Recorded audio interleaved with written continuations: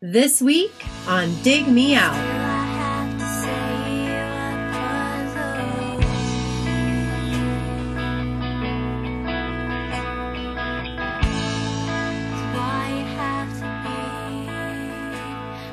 With your hosts, Jason ZF and Tim Minichi. Jay, we're back again with another episode thanks to our Dig Me Out Union on Patreon.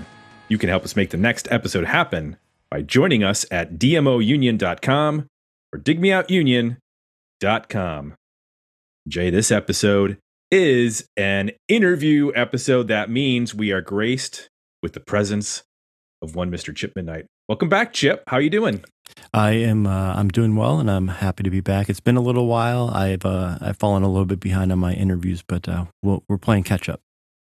That's okay. You stacked us with so many interviews at the beginning of the year. I feel like we probably overloaded people with so many episodes in the first half of the year that they're just now getting caught up. So we'll just start burying them again with more interviews and more episodes. So this is a deep cut. This is a deep cut for sure. Can you share the folks that you talked to for this one? Yeah, so I talked to Keith and Susie Ulrey of the band Pogo. Pohgoh. I think the first time I saw it, I was kind of like, "What is that? How do you pronounce this?" But then it's Pogo. I was familiar with them from their appearance on the Emo Diaries Volume 1 compilation that was put out by Deep Elm Records in 1997. They had the last song on that CD, but that was my familiarity with them at the time. They just put out a brand new record last month. And so their name resurfaced in my inbox, and that's how we ended up setting up the interview. And they were active. I think they had one album in the 90s and then were apart, but then have gotten back together and actually released a number of albums over the last couple of years and some really other releases. Yeah, so we didn't spend a lot of time on the history of the band in the interview, but I'll give the real quick history. They formed in 94 in, I believe, the Tampa, Florida area. You guys talk about the mid 90s a lot. It was, a little bit of probably pop punk, a little bit emo stuff going on in Florida at that time. They formed in 94. They had a different singer named Kobe. They formed a friendship with the band Braid, and they released a split single with Braid. Kobe left the band, and they brought in a new singer from another local band named Susie. Again, I think they put out a couple singles. Maybe they did a little bit of East Coast touring, not a ton, but they toured a little bit with Braid. That was kind of like they toured with a couple of different bands. With Braid seemed to be like the band that most people might recognize. They had recorded a full length record, and I think they mentioned a little bit in the interview. Just getting ready to sign a deal with Deep Elm, and essentially like on the verge of signing the deal. I don't remember if this is exactly what happened, but almost like they were going to get on the plane, and Keith, the drummer, decided to quit the band. And so when he quit the band, that kind of obviously put the band on ice. They decided not to go forward. They ended up putting out that record. It's called In Memory of Bab. They did put that out sort of after the fact. But yeah, I think they played maybe a couple shows to support the release of the record, but they broke up before anybody really knew who they were. Fast forward a couple of years, Keith and Susie ended up getting married. They were not dating, as far as I know, while they were in the band together. They ended up getting married. And Tim, as you mentioned, they, as people who break up tend to do, break up both in personal relationships, but also bands. I think they decided to get the band back together at some point. They've recorded a couple of records. They've worked with Jay Robbins. They opened not too long ago. They did a short run of dates with Jawbreaker. So they're getting sort of, I would say, their second win, but it's almost like their first win that never happened. So they're getting kind of this resurgence. We don't talk about it a lot in the interview, but Susie does have MS, multiple sclerosis. And so that has, it's a little bit difficult to do some touring and to do between multiple sclerosis and we're all of the same age. Getting on the road is not something that they're necessarily going to be doing a whole lot of. They do plan to play a couple shows here and there when the situation is right, and they'll play shows in Florida and stuff like that. But I would not expect to see them on a coast to coast tour Gotcha. anytime soon or ever again. But the music, like I said, they were on the Emo Diaries. We spent the first 5 or 10 minutes in the interview talking about the word emo and whether or not they belonged in that category. I think a good argument could be made that they're not really an emo band. They came about during a time when bands like Velocity Girl and Superchunk were big and influential to Pogo. You can hear that a lot in their music. Again, I don't know what you'd call that. It's not really pop punk. It's pop emo. I don't know what you call that music, but but they're definitely more Velocity Girl, Superchunk-ish than they are like what you think of as true emo music. Gotcha. And you can find them at Bandcamp, as you mentioned, pohgoh.bandcamp.com, and they're on the socials like Facebook and Instagram, and the one that shall not be named because of the things happening, the meltdown happening. But thanks, Chip. Let's get to your interview with the members of Pogo. Tell me truly how you feel. Can my eyes start to cry? And I know my fate's been sealed. Did you notice anyway?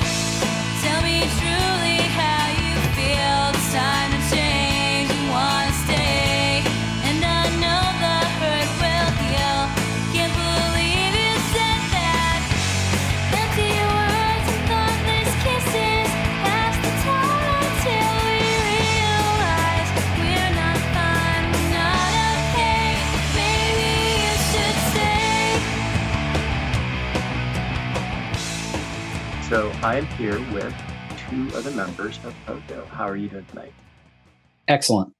Great. Awesome. How are you doing? I'm great. So my introduction to the band was via the CD, the Emo Diaries one. Yeah.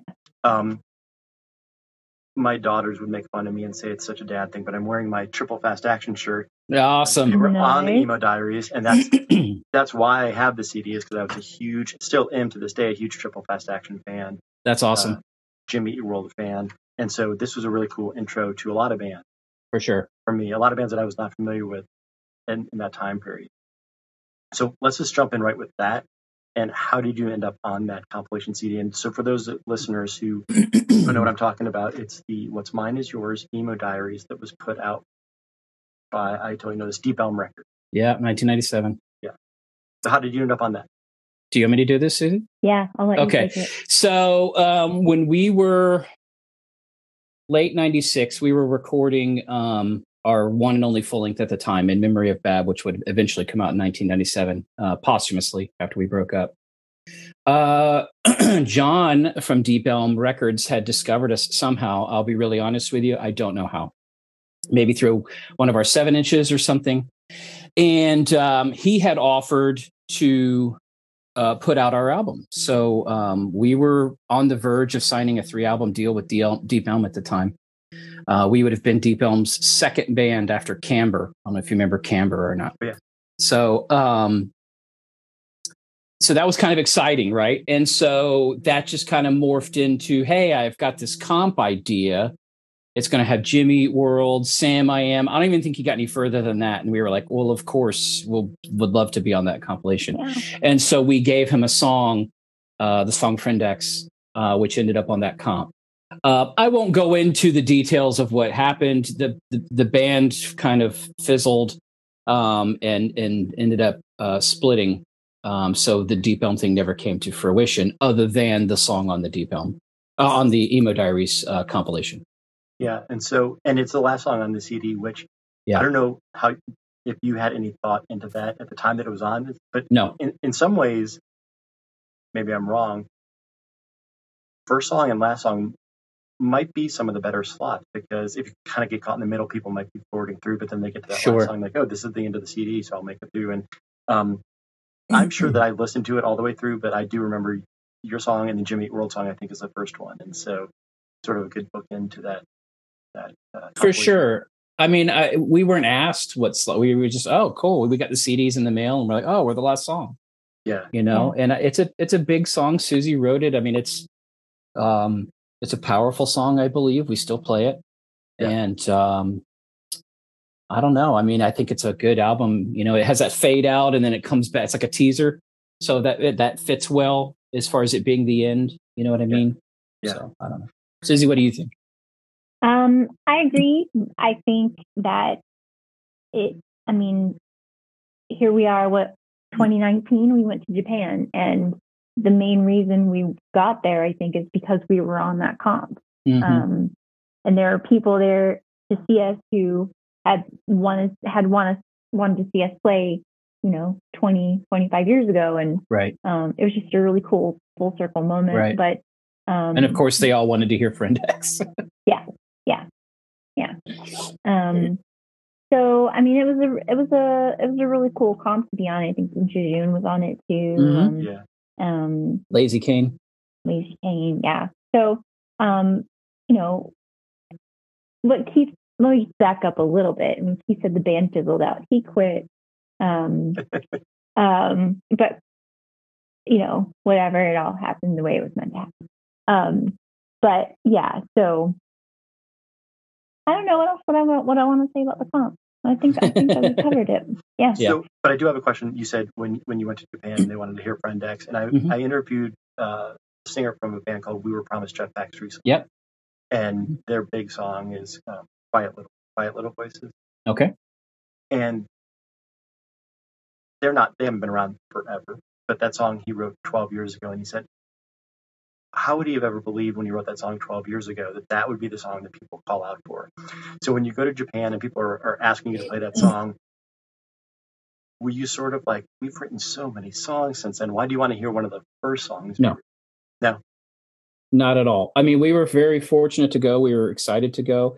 And we knew that we had a long history there, that our previous CDs, we put out an anthology CD in 2004 that had everything we had done up to that point, like 18 songs.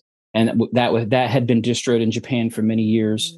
So we knew going there that people wanted to hear old songs. You know what I mean? But also we are on and currently are on a Japanese label called Waterslide that released our last album there in 2018. And so, it was also being promoted as the new songs as well. So when we played live over there, it was a nice mix of old and new.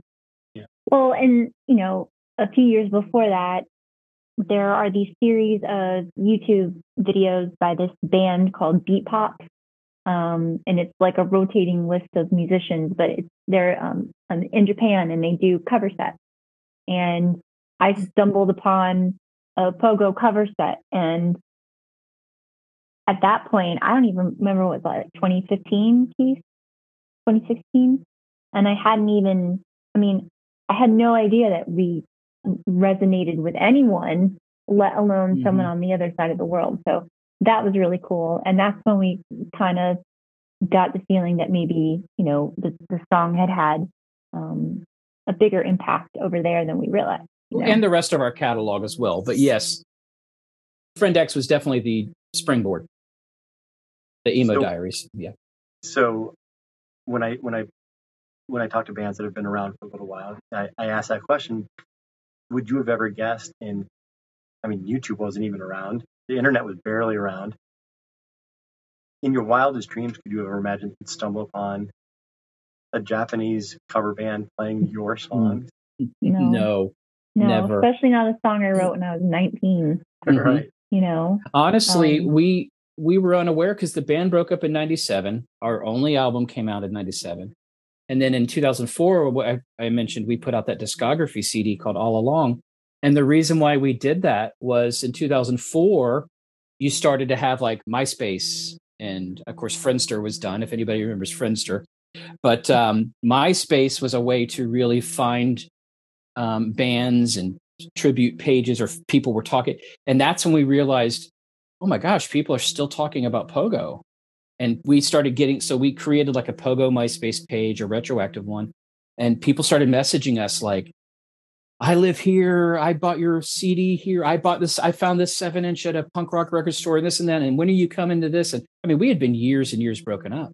And so that's when we first realized, wow, there's a little bit of underground staying power, And so that's when we first did that CD of like, well, maybe people want to still hear this music, and let's put it all in one place at the time. You know, Mhm. obviously this was before streaming and all that.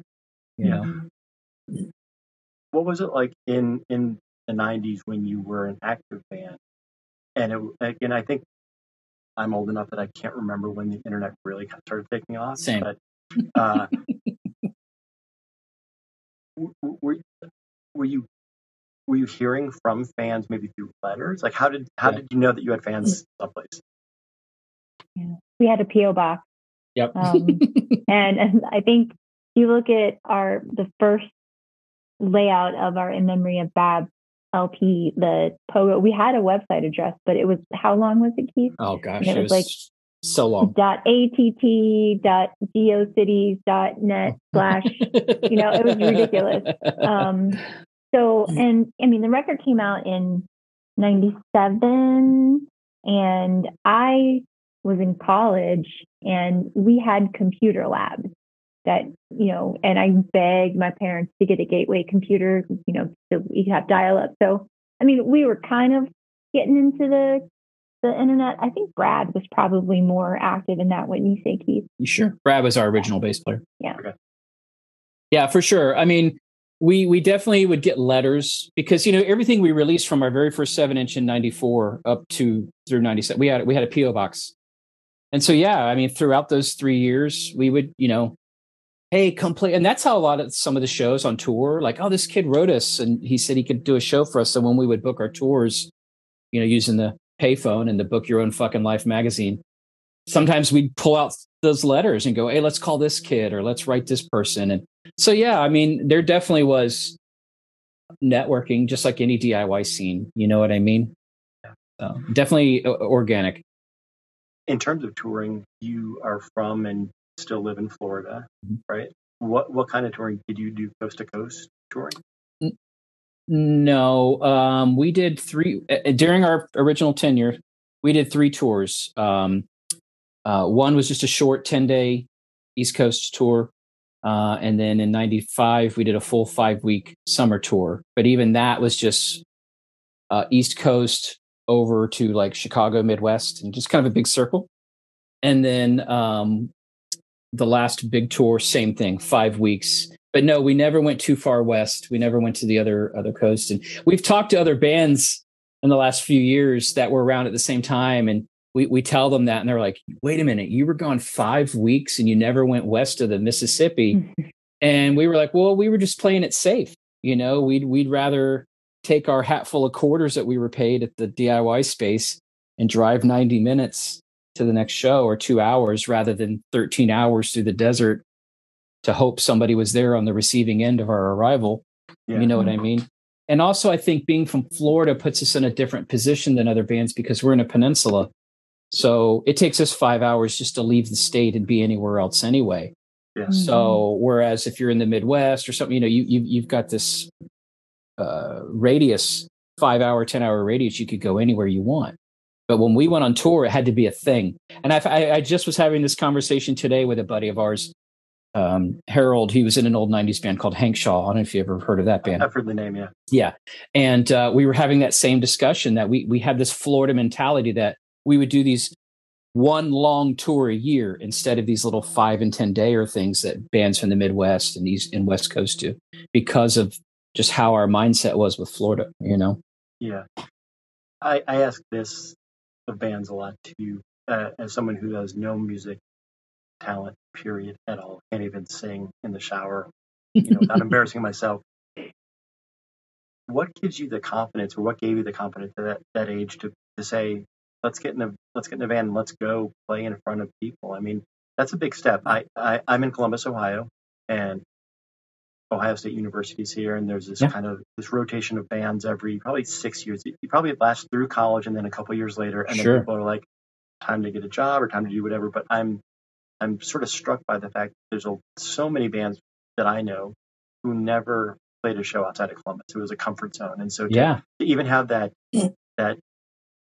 thought to like drive 2 hours and play a show, you have to have some sort of confidence or something that makes you drive to go and take that chance to play in front of people that you don't know. I don't know. Go ahead.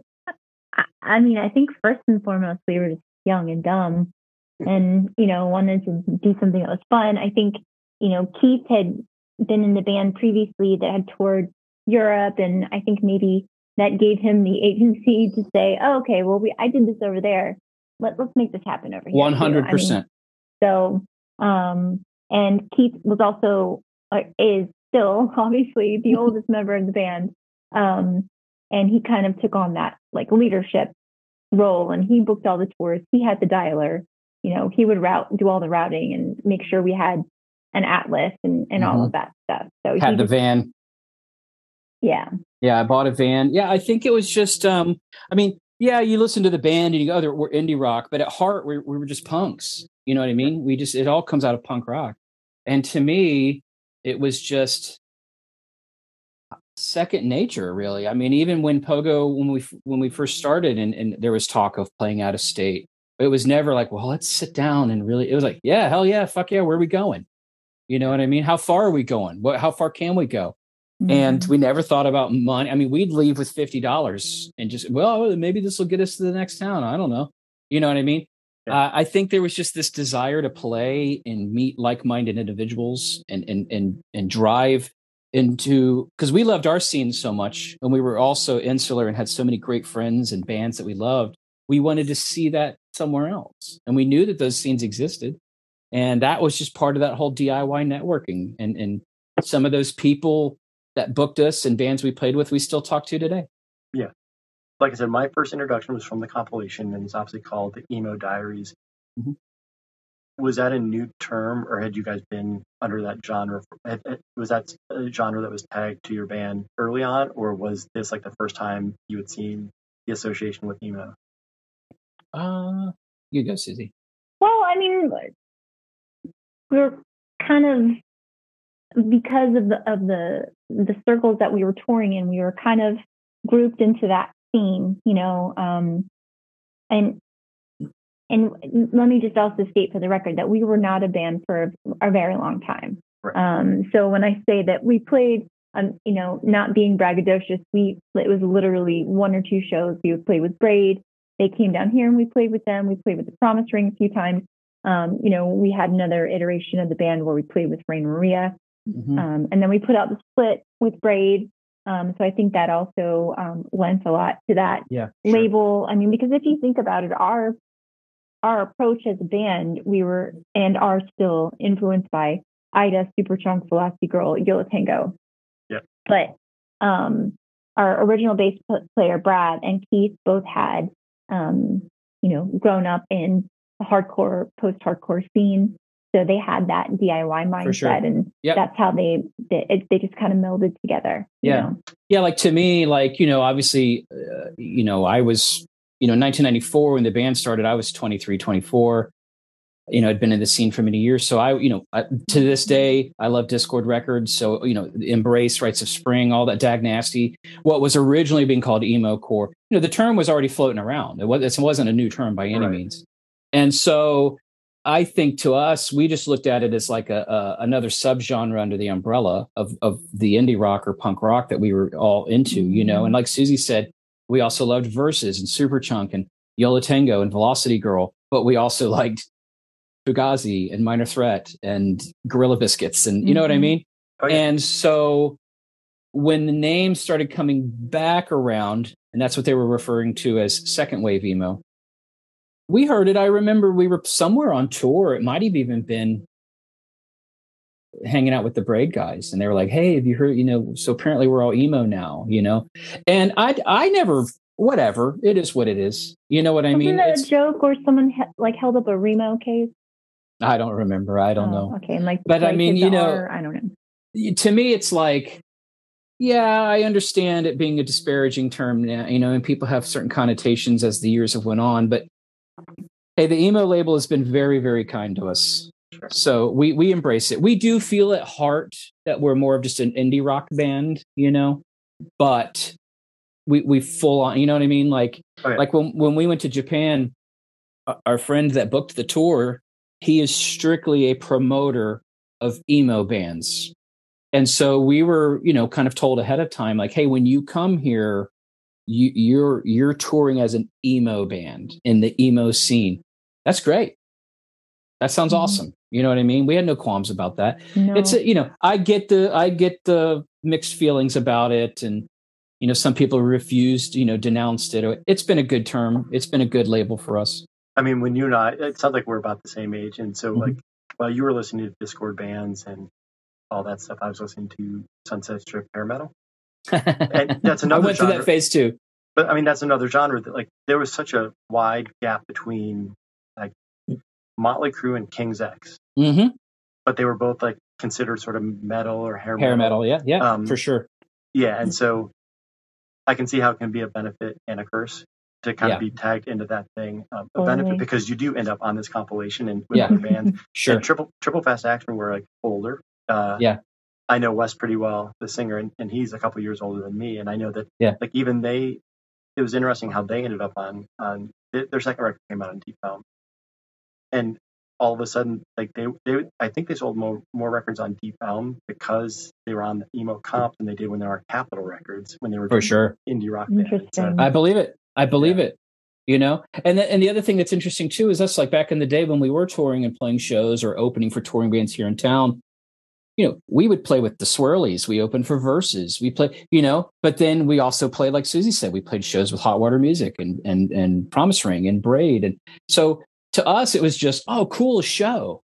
Yeah. That sounds great. Mhm. You know what I mean? We never really separate. Well, this is going to be this kind of show at this kind of venue. This is going to be a house show in the basement. You know, to us, it was just tour and playing awesome shows and meeting awesome people. You know? Where in Yeah, Florida? I'm sorry, go ahead. Oh no, I'm sorry. Go ahead. I was just going to say we play, you know, a VFW with hardcore bands on the same tour we played in the Middle East. That's you know, right. with indie rock bands. So Mhm. we were like, we'll take it all, you know, and like For sure. put us in whatever category you want. We just want to play. So And are you where in Florida are you today? And is it the same place you were when the band was around? Tampa. mhm. Yeah, we're all four of us, including our current bass player Brian, are all Tampa natives. And again, since I'm in Ohio and I don't know Florida music scene, was there one club you played at? Was there a dozen different clubs? Like what was the scene like when you started? Was it Well, a lot of opportunities? by the time Pogo was going full, so I'd say, you know, summer of '94 with our original singer. We had a singer before Susie joined. Yeah, I mean, sometimes we would play 5-6 times a month. So we had with the Tampa scene in the '90s was very, very strong. And the opportunity to play was, you know, it basically was our social media. You know what I mean? People weren't going on Facebook and what's going on? Like, hey, let's go to the Stone Lounge. That was like one of our indie venues here in town. And let's just see what's happening. You know, you'd hang out there 3-4 times a week, you know, and just catch bands and this and that. Oh, that band dropped off. Dude, we'll play. We'll be here in an hour. You know, whatever. Yeah, I mean, we played a lot and we played everywhere all the time. You know, I always say that I love in the palm of my hand having a DVD player, a CD player, a camcorder, a video game system. Yeah. But being that age and having gone through that, there was a club in Columbus. There was a couple clubs, but a club called Stashes. Okay. And Stashes always at the beginning of the month put their on a poster board their calendar for the month, and so you could see who was coming. You couldn't go online. You couldn't check out a local listings. Like you went, and it was almost as much of a treat to go there to see who was coming as it was to see whatever show was happening. Yeah. And again, especially with local bands who weren't releasing music, if you wanted to see a band play their song, like if you wanted to hear those songs, you had to go see them. So it was an event. It wasn't just like another gig for a local band. It was, man, there's 3 songs. There was this band called Greenhorn that I loved, and they never recorded anything. And so if I wanted to hear those songs outside of my own memory, I had to go see them. And there is something special about those days where, like, and there's a simplicity to it that makes it kind of special, you know, because you actually, you know, you don't have all the information at your fingertips. You have to seek it out, you know. Yeah. And that makes that discovery cooler, you know. What was the strangest or most odd pairing, Bill? Like, did you have a friend that was like a promoter that was like giving you an opportunity to do something?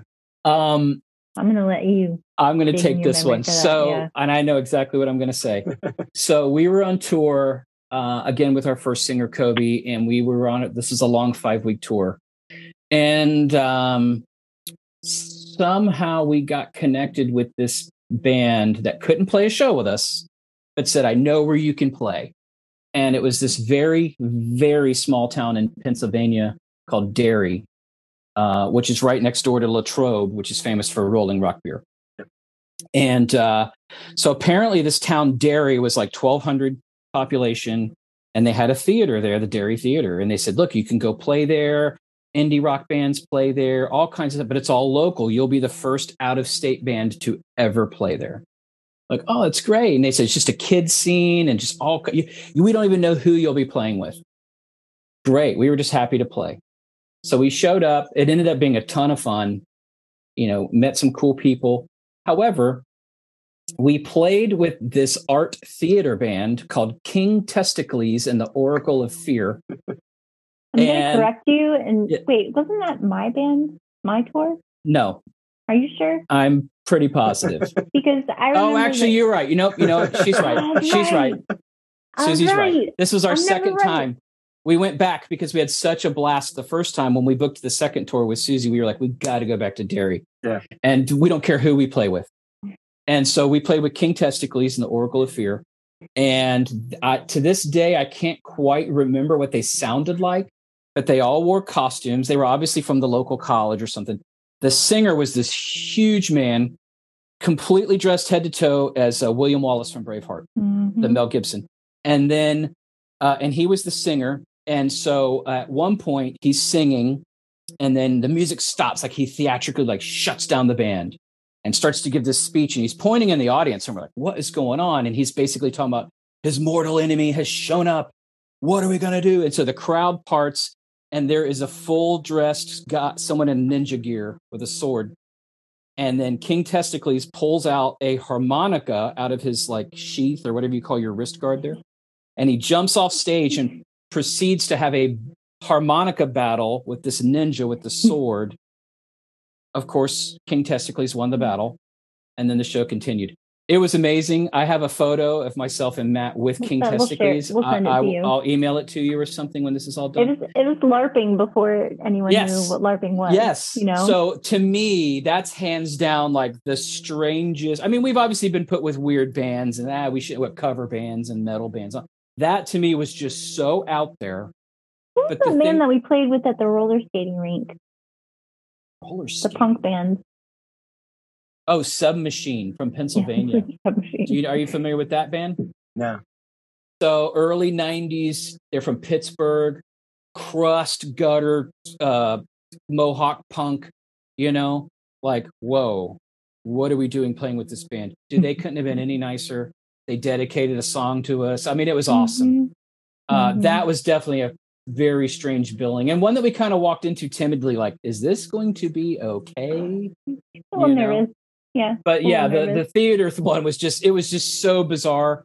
But the full circle of it is it wasn't awkward. We had such a great time and they were so fun and bizarre. I know that was a long answer to a very short question. No, that's a great story.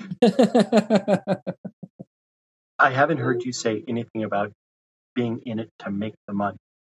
But that question being asked, what was the best paying gig or what was the thing that brought in the most money that you're like, we can make money at this? Like, is this a mistake or what's going on here? Back in the day?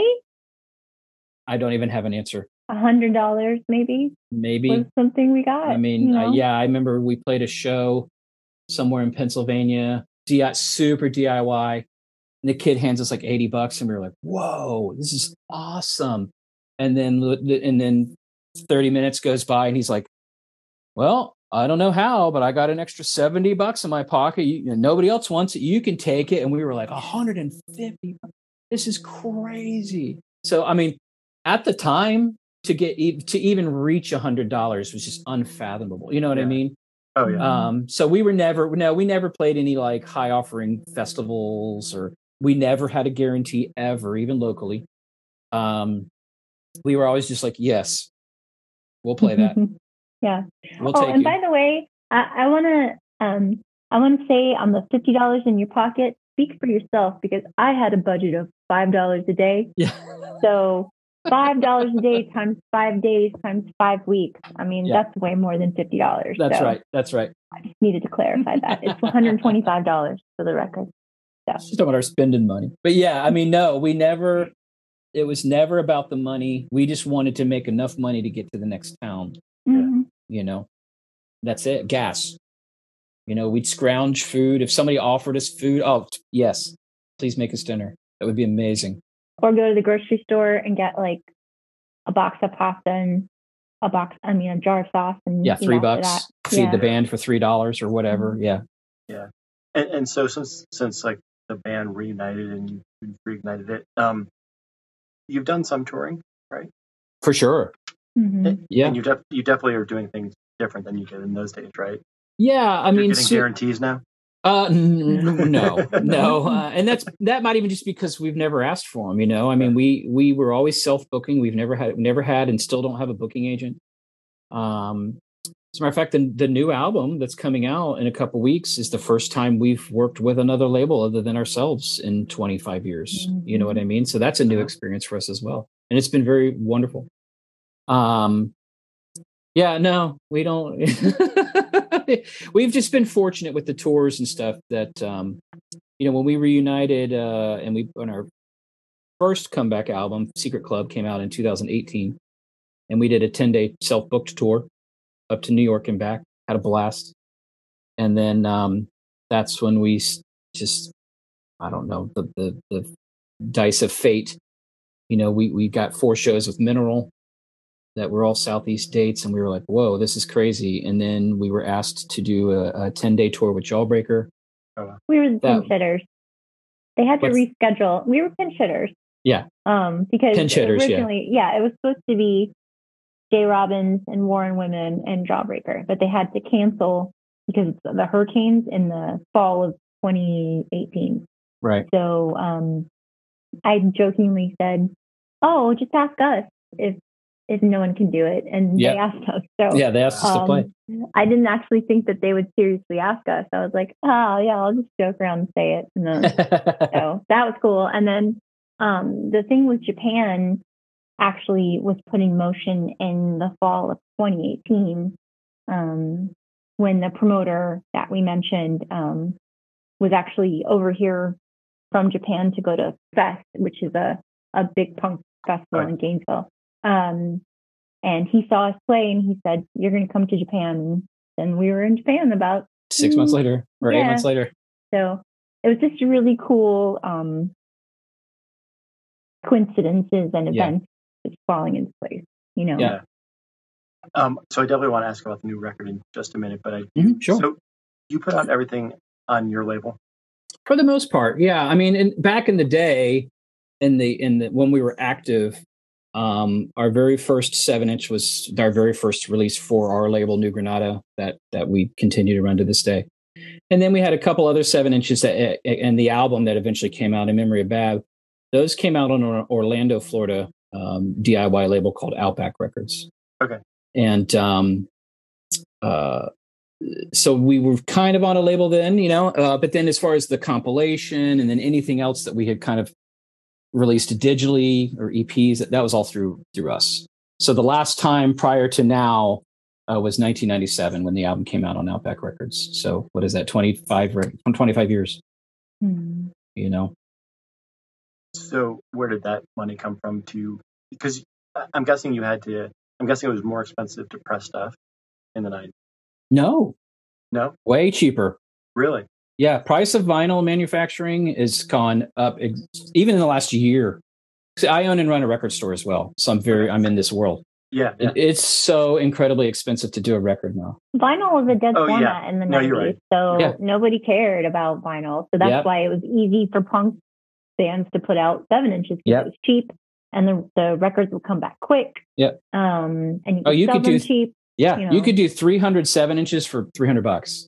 Oh, wow. Sleeve included, and sell them for $3. And we tripled our profit. You know what I mean? Mm-hmm. It was so and you make cheap. When he says sleeve included, we made those at Kinko's. You know what I mean? Like, just DIY. I mean, it was so cheap. Vinyl was so. I mean, I don't know if you ever go back and see or find me. I see you got a ton of flyers and posters behind you there. But sometimes when you, $15 Oh! tapestry because the wall background is like really old wallpaper. Oh, it and looks I'm like, great. Well, because I'm- the zoom is a little grainy, so Yeah, it looks like yeah, it yeah. looks legit.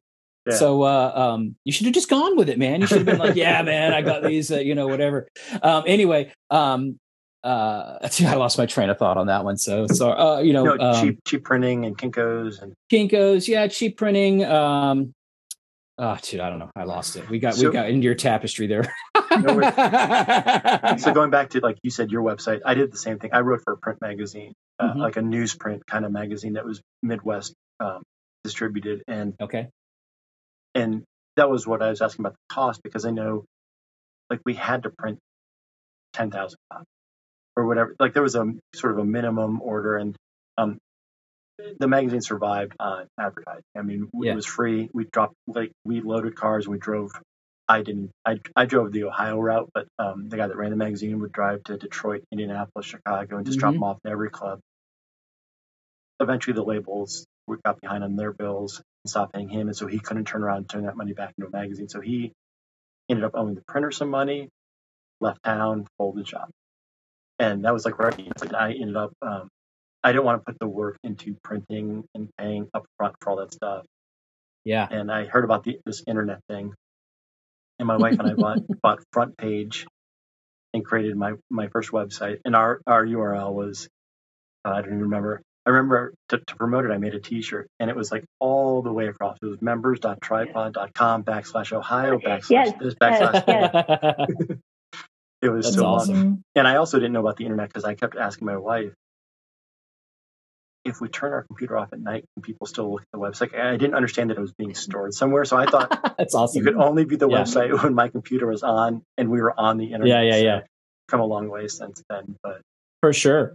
that's Well, how I mean, when if you want to talk about where the money came from, when the label first started, it was a co-op. It was really just more of an opportunity for local bands to have an imprint associated, kind of like, they're on New Granada too. Like, I was in a band in high school. We were NG3? 3. Yeah. And had nothing to do with Pogo. We were just, and we paid for everything. And then as we started and then I don't know, take over here from here to talk about the label progression and how we fund everything, Keith. Well, no, I mean, basically it was a co-op for the first few releases. Anybody could use the name. But then by like the third release, Susie's band, nobody else was using it anymore. So we just kind of took it. You know what I mean? Because I mean, we were part of the co-op and no one else. So we just, we started putting out things, and then fast forward to about the early 2000s. Aside from my full-time job, I was a local promoter in town, and I was doing 5, 6, 7 shows a month. And so what I did for many, many years, almost a decade, I never took one penny from my promoter cut. I always put whatever I made back into the label. And so we would, every few months, we'd go, we have enough to put out a CD.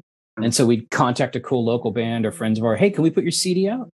And then we would just start all over. And then that just, because I want to say about like 2005, New Granada had only put out like 10 things, even after existing for 10 years, because we started in 94. But since 2005 to now, I think we're going on like 88, 90 as far as the title. You know what I mean? Yeah. So It's that's relatively small, but for us, literally, I mean, it's literally Keith. Like, people could say, Susie, I don't do any, Keith does it all. I get final say on bands. Yeah. And I get veto power on bands. So it's kind of like A&R, but he literally does everything on his own. Yeah. So the band breaks up in 97 with the full length done and ready to come out.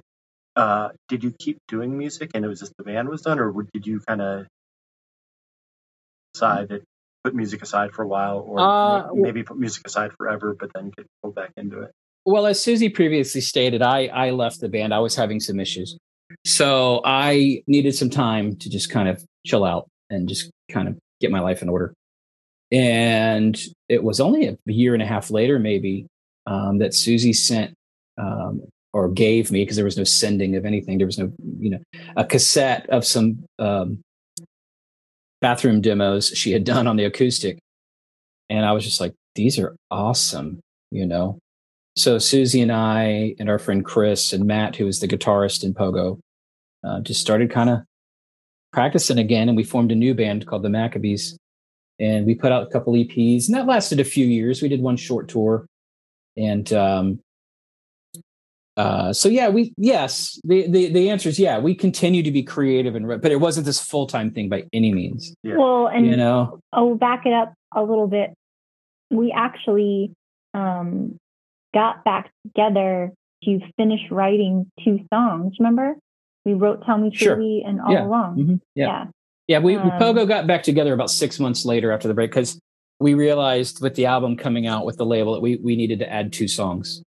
So we had written 2 songs that just never got recorded. Mhm. So we quickly got together, put them in the But it studio. wasn't and then- like and then we're added getting it. back together. It's like No. we need to record these songs for the record. And I remember even like the 3 of us trying, let's get the band back together, Keith. And he's like, no, I'm not ready. Yeah, So, and then we took a break and I sent him those demos. And the Maccabees was basically Pogo, but with a different bass player. yeah, So, for sure. Yeah. And you were doing, you said promoting. That was later on in the 2000s for sure. I was doing local promotion for shows and stuff like that. And then Susie and I had another band that lasted about 5 or 6 years before Pogo got back together called Rec Center. And Susie, you know, as you may be aware or listeners, has multiple sclerosis, and that has up and down flares. And so she had a couple years where she was having a hard time playing guitar. So she started trying the piano or keyboard. And so when we formed Rec Center, we got her a Wurlitzer, which was awesome. Mm-hmm. And we never toured with that band. We put out a 7-inch and we put out a CD at the time. It's on Spotify and all that. And that was just a fun band because I think at that point we were thinking, oh, we're older. This is what we do now. Get together once a week and play music with our friends. And then we'll play the occasional local show. And that's just where we're at, the elder statesman of life in the music scene. And then Pogo, we decided to get Pogo back together and it just went nuts. When you got back together, was there an event? Was there like a reunion show? Was there something that caused the reunion, the reformation, the rebirth of the band? For sure. Yeah, a few times over the years, because I mentioned earlier we run our own label, New Granada. And the very, very first Pogo 7-inch, NG001, came out Christmas night, 1994. And we played a show that night. And to this day, I continue to put on a show at Christmas night. It's just something to do. It's super fun. And so every 10th anniversary, 15th anniversary, you know, so one year we got back together with Susie and played a show on Christmas night. That was awesome. One year we got back together with our original singer, Kobe, and only played the old songs. That was fun. And then around, 2014, I guess, which would make it 20 years, the 20th anniversary of the label, we were like, man, wouldn't it be fun if we played a show where Susie and Kobe, our original, we did it all together. And so we rehearsed over several months. And so what we did was kind of a split set where Susie played guitar and sang, and we did her Pogo songs. And then Kobe came out, and instead of switching places, Susie played second guitar and sang backups. And so it was all 5 of us. It was fun. It was so, I mean, I'm kind of getting goosebumps a little bit talking about it, to be honest with you. And that was when we were like, man, why did we stop doing this, man? Why are we doing this every 5 years, man? Let's just do this, you know? And so pretty much what kind of led to the band getting back together full time was, like I said, we with the songs we did with Kobe, we had a handful of songs that we had written back in the day that never got recorded ever. And we were just like, man, these were such great songs. So we actually recorded an EP with Kobe singing and Susie doing backup vocals of new recordings of very, very old songs. And that came out, I'm going to say 2015. We did a limited 10-inch. And that was very well received. And that was our first quote unquote new music in 20 years, even though it was old songs. And that really cemented of like, man, we should do this. And Kobe was like, you guys do it. You're the better band. Susie's wonderful. You have my blessing. Go be Pogo. And just, I'll be a fan. And that's what we did. And I have to imagine, like I was talking about that band before that never recorded anything. Mhm. There had to have been people that have been following you that when that EP came out, they were like, I remember hearing these songs Yeah. 10, 15 years ago, and now I get to Mhm. actually own them. They're finally That's right. recorded. When you were playing shows like the reunion shows, were people coming, like people maybe that had moved away? Like was it an event where people, you noticed that there were people who were like, yeah, I used to live in Florida, now I live in New York and I came back for the show? Did you get any of that kind of stuff? Well, I mean, the actual Christmas night show of it all, there are already people in town who aren't normally in town because they're visiting family. So I don't know. Would you agree, Keith? That Yeah, it's a scene. over It's a on scene Christmas night. reunion. I mean, it's Yeah. a 90s music scene reunion. You know, and as the years have gone on, it's kind of become its own new tradition for younger people. You know, but yeah, no, for sure. I mean, when we would play, and sometimes people would. Sometimes we'd get contacted. Hey, who's playing Christmas night? There any reunions? Because there wasn't always a big reunion on Christmas night. You know, sometimes it would just be cool local bands or whatever. But no, anytime we would do something special or an anniversary night or some other band that hadn't played in a long time, that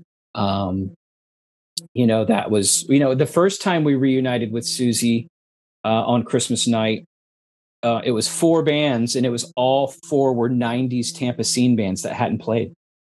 And we decided to turn it into a fundraiser for the National Multiple Sclerosis Society, MS Society. And this club, I mean, legally couldn't hold 150, 200 people. And I can remember, man, we cut the door at 400 people. I mean, we had to shut the door. We're turning people away. I think we donated like $15,000 to the MS Society. So that was Pogo's first time back together with Susie. And that was also with other 90s. So it was this huge event. People were just losing their mind. We had something not that different than that. There was a Facebook group called the Rock and Roll High School, and it was all old Columbus scenesters and talking about their favorite bands. And they did very similar. 4 bands from the 90s got together. And I think it was around Thanksgiving or Christmas when people were Sure. in town. And I mean, like I said, we're probably close to the same age. And there's just something really cool about being able to see that band that one last, even if it is that one last time, and seeing that band one last time is just something special about that. For sure, man. For sure. Yeah. So the new record comes out. I'm trying to think. We usually cut the intros of these on Sunday nights when they record their regular episodes. So today's Tuesday. So we'll probably cut it Sunday, and then they'll release it next 8 days, 9 days from now. Oh, cool. The record comes out in November, or is it coming November 4th, Friday, November 4th. Awesome. Mm-hmm. Yeah. And how long has that been in the works? Well, we recorded the album September of 21. Okay. Yeah. And we had originally scheduled a studio time in September 2020. And why didn't you do it then? COVID. So that's a whole other story. But John from Spartan Records, our label, he and I are Facebook friends and gotten friendly on Facebook, and he had expressed interest to me even before we recorded. Hey, I want to put your new record out. You know what I mean? Mm-hmm. And so, I mean, that ball was rolling really fast. Really fast. I would say we recorded in January or September, Jay mixed in October, it was mastered in November, and by January, it was done, and we were announcing that we were on Spartan Records, and the record was coming out in November. Yeah. It was fast. It was really fast. Yeah. Because it's coming out in November and it was done in January. Is that a big deal to you? Do you feel like you've just been sitting on it waiting for it to come out, or is it kind of like, it comes out when it comes out? And what is time? You know what I mean? The pandemic. I know. Yeah, honestly, man, the pandemic just messed with my mind as far as time goes. It's like we lost 2-3 years of our lives. Yeah. So what's 8 months? What's 9 months? You know what I mean? Yeah. And you recorded with Jay Robbins. Mm-hmm. And is that the first time you recorded with him? Yeah, we recorded also with him back in 2017. Okay. When we made our first record after we got back together. And we had so much fun. It was just a no-brainer that we wanted to go do it again, and we actually gave ourselves a couple extra days, so we had more time to work on stuff. Yeah. And you knew him from back in the day? Well, we were fans of him. Yeah. He didn't know us. Okay. You know what I mean? He might have heard the name, you know what I mean? But no, we were massive Jawbox fans and Burning Airlines and everything he's done. You know what I mean? And honestly, like, I know that there's people that go to record with Jay because of that. Like, oh my gosh, this is the guy from Jawbox. We are fans, but we're also fans of the albums he had done. And here's an emo moment for you. A lot of the records that we reference, Orange Rhyming Dictionary, Just Brazil, Promise Ring, those are what we now call emo records. Yeah. Texas is the reason. So we were familiar. Braid, you know what I mean? Like, yeah. Braid, So, I mean, we were familiar with his work. Particularly, I was a fan of his drum sound, which is a thing. The Jay Robbins drum sound is just sent from the gods. And it just so happens that when we looked at the lineage of stuff that he had worked with, amongst many others, it was like, this is kind of, we're cut from this. This is our ilk. So it just made so much sense. And then the bonus was, yes, we were and are fans of his music and his band. But that was just icing on the cake. Yeah, it was really cool. I'm pretty sure he's been a guest on the Dig Me Out podcast. I didn't interview him, but I'm sure the Tim and Jay did. But we not similar story for me, but there's a Columbus band who, just like you guys, were fans of the work he had done. They were fans of the bands he had been in, and they went and recorded with him. And they're often fond of calling people sweethearts, and they're like, he is a sweetheart. Like they just love the guy. Really Yeah. He's super cool. He's so patient, which I mean, I guess you have to be as a sound engineer, but and he's very good at being neutral when he needs to be and inserting an opinion. When it needs. Yeah, he's wonderful. I recommend any band, if you can get up to Baltimore, do it. He's amazing. Yeah. Well, and because we had that experience with him in 2017, we sent him demos, and he actually got on the phone with us and went through the songs and made some suggestions on the arrangement. So, I mean, I don't know if it's officially, you could call it pre-production, but we actually talked about it ahead of time. So we had some ideas with him going into the studio, and we just went in there open-minded with, let's just see what happens. I mean, we knew kind of what we wanted it to sound like, but I mean, there's cello on there, there's organ, there's pedal steel. I mean, there's a lot of things that we haven't actually ever done. A lot of guest vocals and stuff like that. Yeah. And so, Keith, you said you have you own a record store? I do, yes. Yeah, Microgroove in Tampa, Florida. And how long have you had that? December will be 11 years. Wow. Yeah. Go ahead. Is it just records, or did you have CDs? No, well, it's really small. It's about the size of a 2-car garage. It's about 600 square feet. Huh? We're about 80% vinyl. And of that 80% vinyl, it's primarily used in secondhand with some new and reissues in there. And then I do sell like used tapes and CDs, but it's primarily vinyl.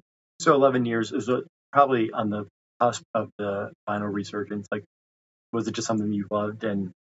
I've worked in and out of record stores for 35 years. I mean, my very first job ever was a mall record store in the 80s, and I worked there for 6 years. Yeah. So, I mean, even before opening my own shop, I worked almost 4 years at another local shop, and then that place closed. And, the vinyl resurgence, it's a loose term, that generally refers to like new vinyl, being a used record store, not much has changed. I mean, you definitely get little bumps, and we have seen a little bit, you know what I mean? But there's not this, Susie is a wonderful spouse and the breadwinner, so she allows me to do this.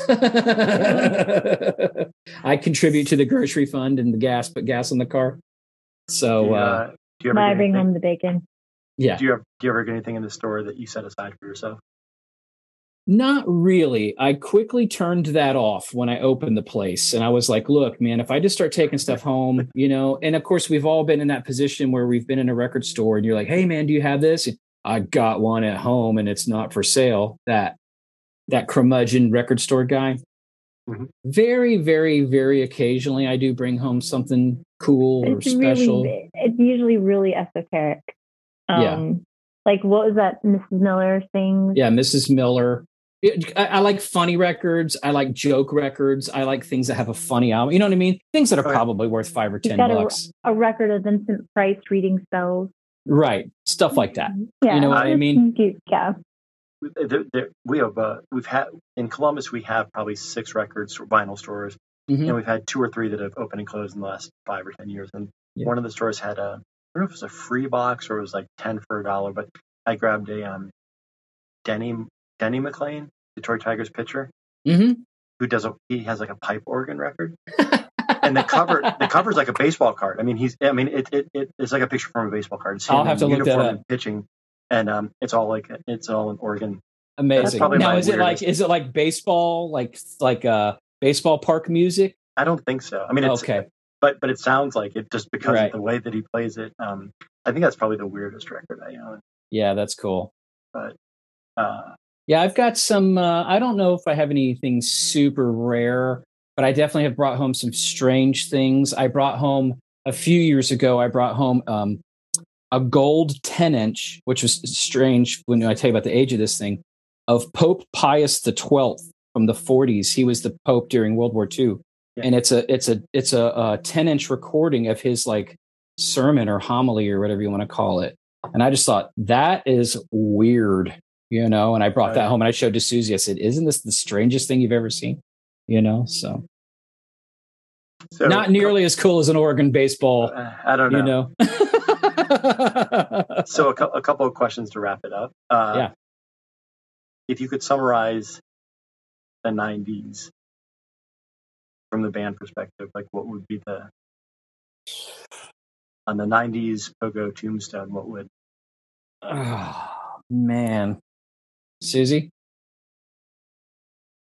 Well, I think you would start off by saying Pogo all agree that the 90s was the best decade for indie rock music. I don't know as far as like I don't want to say a eulogy, but like a what's the word? A headstone. Yeah, I don't know. I mean, it was such a wonderful, wonderful time to be in a band and make music, and it was exciting to make music, and it was exciting to play shows, and it was exciting to tour and meet people, and and of course, I'll say it, it's exciting when people like your band. You know what I mean? Because it's one thing, people say, I'm just making music for myself. Well, then stay in your garage. You know what I mean? Don't get on stage and waste everybody else's time if you don't really, you know what I mean? Everybody, you're writing music as an art and you want your art appreciated, and I don't think that's an ego thing at all. I think that's logic. That's reason. You know what I mean? So the 90s was just a wonderful creative period for so many bands, especially in the DIY indie network. It just was a great, great time to be a band. So like I said, these guys have been doing this. They've been doing it, I think, 11 years. They've done over 600 episodes. They release a new episode every Tuesday. Wow. So I don't know all 600 albums they've released, but what album would you suggest that has been overlooked and underappreciated from the 90s that they should throw into the review bin if they haven't already? Anything by Versus. Secret Swingers. 2 cents plus tax. Versus, we've probably said their name 2 or 3 times this podcast. We are such massive, massive fans of that band and such an influence on us. You might not hear it in Pogo, but in our minds, we hear it. You know what I mean? Yeah. And the reason why I think that they're a good choice as far as Forgotten is because as of today, now you can't stream Secret Swingers or 2 cents plus tax. Those two anywhere. They're not streaming anywhere. You can only the full record is on YouTube. Somebody put it on YouTube. So they truly are missing right now. You know what I mean? And the cool thing is they're back together. They just put out a killer album about 2 years ago, and it's amazing. So I think Susie and I can agree. Either one of those albums, probably Secret Swingers by a hair. Just a perfect 90s indie rock record. I don't think they've done that one, but that is exactly, I think, what they're looking for is those things that you can't stream everywhere, that is hard to find. You can't, other than YouTube, or unless you have it, you have the CD or the vinyl or tape or whatever. Yeah. Yeah, Sorry. and I don't think the vinyl or the CD, nothing's been. Well, they re-released some stuff, but I don't think they re-released. No, you can't get it. You can't get it anywhere. I can do this without asking you, but I'll have you do it. Plug any websites, anything. Bandcamp, the best place to hear your music, or order your music through Bandcamp or through a website, or how best can people? Well, if they're wanting the new record, if they're wanting a tangible, they can order it from Spartan Records, SpartanRecords.com out of Seattle. If you have listeners overseas, the label Big Scary Monsters is distributing a UK exclusive for Spartan. In Germany, there's a label called 30 Something Records that is distributing a exclusive red vinyl. In Japan, you can get our CD on Waterslide Records. And as far as just hearing us, Bandcamp, any of it really, PogoFlorida.com, POHGOHFL.com goes to our Bandcamp. Yeah. And you can stream everything there. But we're on Spotify. We're on all the streaming platforms and stuff like that. But if people want to keep it DIY and they can go to Bandcamp, it is certainly all there. Our whole catalog, all the way to the very beginning with Kobe up to the new album. Very cool. Well, thank you for taking the time to chat. And, this is great. Thanks for listening. To support the podcast, visit www.patreon.com/digmeout and become a monthly subscriber at www.digmeoutpodcast.com, where you can find links to our Facebook, Twitter, and Instagram pages. Go.